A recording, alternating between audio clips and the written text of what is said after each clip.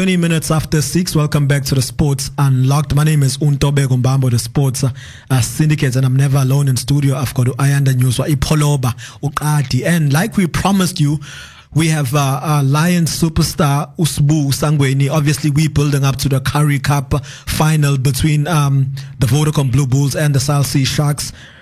Sbu, siyakwamukela puti. Welcome on air. Hi, Ndoe. How are you, man? Thanks for that, man. All good, man. How you feeling, bro? I'm feeling good, thanks, man. Really feeling good. It's nice to be on air once again and stuff. Perfect. Obviously, it's the big one this weekend. You know, the Vodacom Blue Bulls are going to be, coming up against the South Sea Sharks. The Blue Bulls, for the longest time, have been dominating South African rugby. Maybe just your initial thoughts on the, Culling Black Label Cup final this weekend. Yeah, no, it's going to be a very interesting game. Both teams are quite I would say they have a good strength team on both sides, and it's like you say, the Bulls have come up on top in basically every game they've played, and yeah, it's just interesting to see what's gonna be the results, the end result of it. I want to keep my eye on it. Yeah, and obviously, Sbu, you've had your breakthrough season this season with the Golden Lions. You know, you've made your Currie Cup debut, and I think, if I'm not mistaken, you've made about 10 appearances this season. So how would you describe your first campaign breaking into the team? Honestly speaking, it's a privilege, firstly, to obviously get a chance to represent the Lions at a senior level, because not a lot of boys obviously get that chance. And for me, it's a very high and good a privilege that I actually appreciate. And it was a game changer, man. I won't lie. It was really a game changer. Playing at that level, you think it's something that you need to make sure that you work hard and that you're actually passionate about everything. And hard work just becomes the number one thing, man, because it's just all about hard work, to be honest. And obviously, the season you've played in the Carling Currie Cup, what have you made of the entire season, so far? For me, it was more of a learning season. Like you said, it was my first season, so it was more of a learning season just to see who I am as a player, and also just taking experience in as a young player, and just keep on putting experience into the bag, putting minutes into my game time. And, just learning from all the guys and just learning from my team and just, learning to grow and play with a team, professional team. And of course, this marks the second year with Carling Black Label as the main sponsor of the Currie Cup. From a player's perspective, what difference has the Carling Black Label made in terms of their sponsorship with the Currie Cup? What can you tell us about that?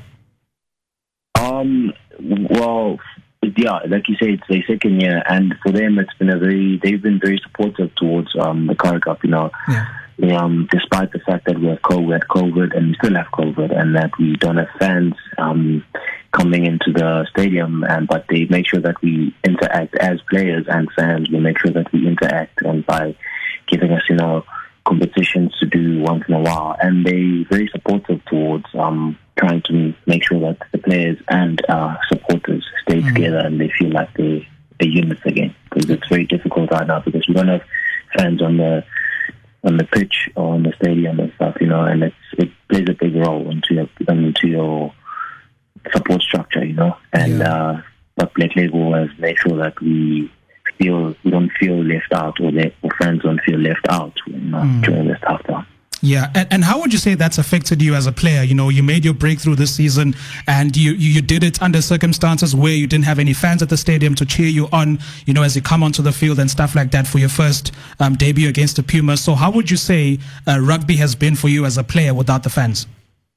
It's been quite weird, to be honest. In the beginning, it was a bit weird. It was something that I was not used to since growing up. I've been playing rugby with fans, spectators, your parents being there, your family being there, and it was just weird to not have your family, people that have seen you grow, that have been with you through the whole journey, and just it would have been nice for them to see me play the first game, to see it live, and after the game to be able to see them and take photos, and just they bring fans and spectators. They bring such a very extra vibe and extra motivation for you, and for me it would have been it didn't affect me so much, but it was something that I would have loved to have, and hopefully as time goes, we can have fans back on the stadium and just back to normal again. And obviously, Carling Black Label introduced a new concept, the Champions Match. Maybe just your thoughts on the whole,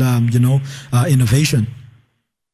Yeah, no, I actually like what they introduced, the Champions Match. It's really, really going to be a nice, interesting match to watch, because it gives actually the spectators to select a team and players, the best players that they think will play in the Currie Cup, and they actually match them up and put them in a team, and it makes, like I said earlier, it makes spectators feel intact, and they still feel like they're with the family of the sports industry and rugby, and they have a say in it, and they feel like they're not just watching it, but they're in it also, and because it's quite tough right now, as I can imagine, for spectator fans that really love their rugby, they can only watch it through TV. They can't go to stadiums anymore. So I think the Champions Match is a very nice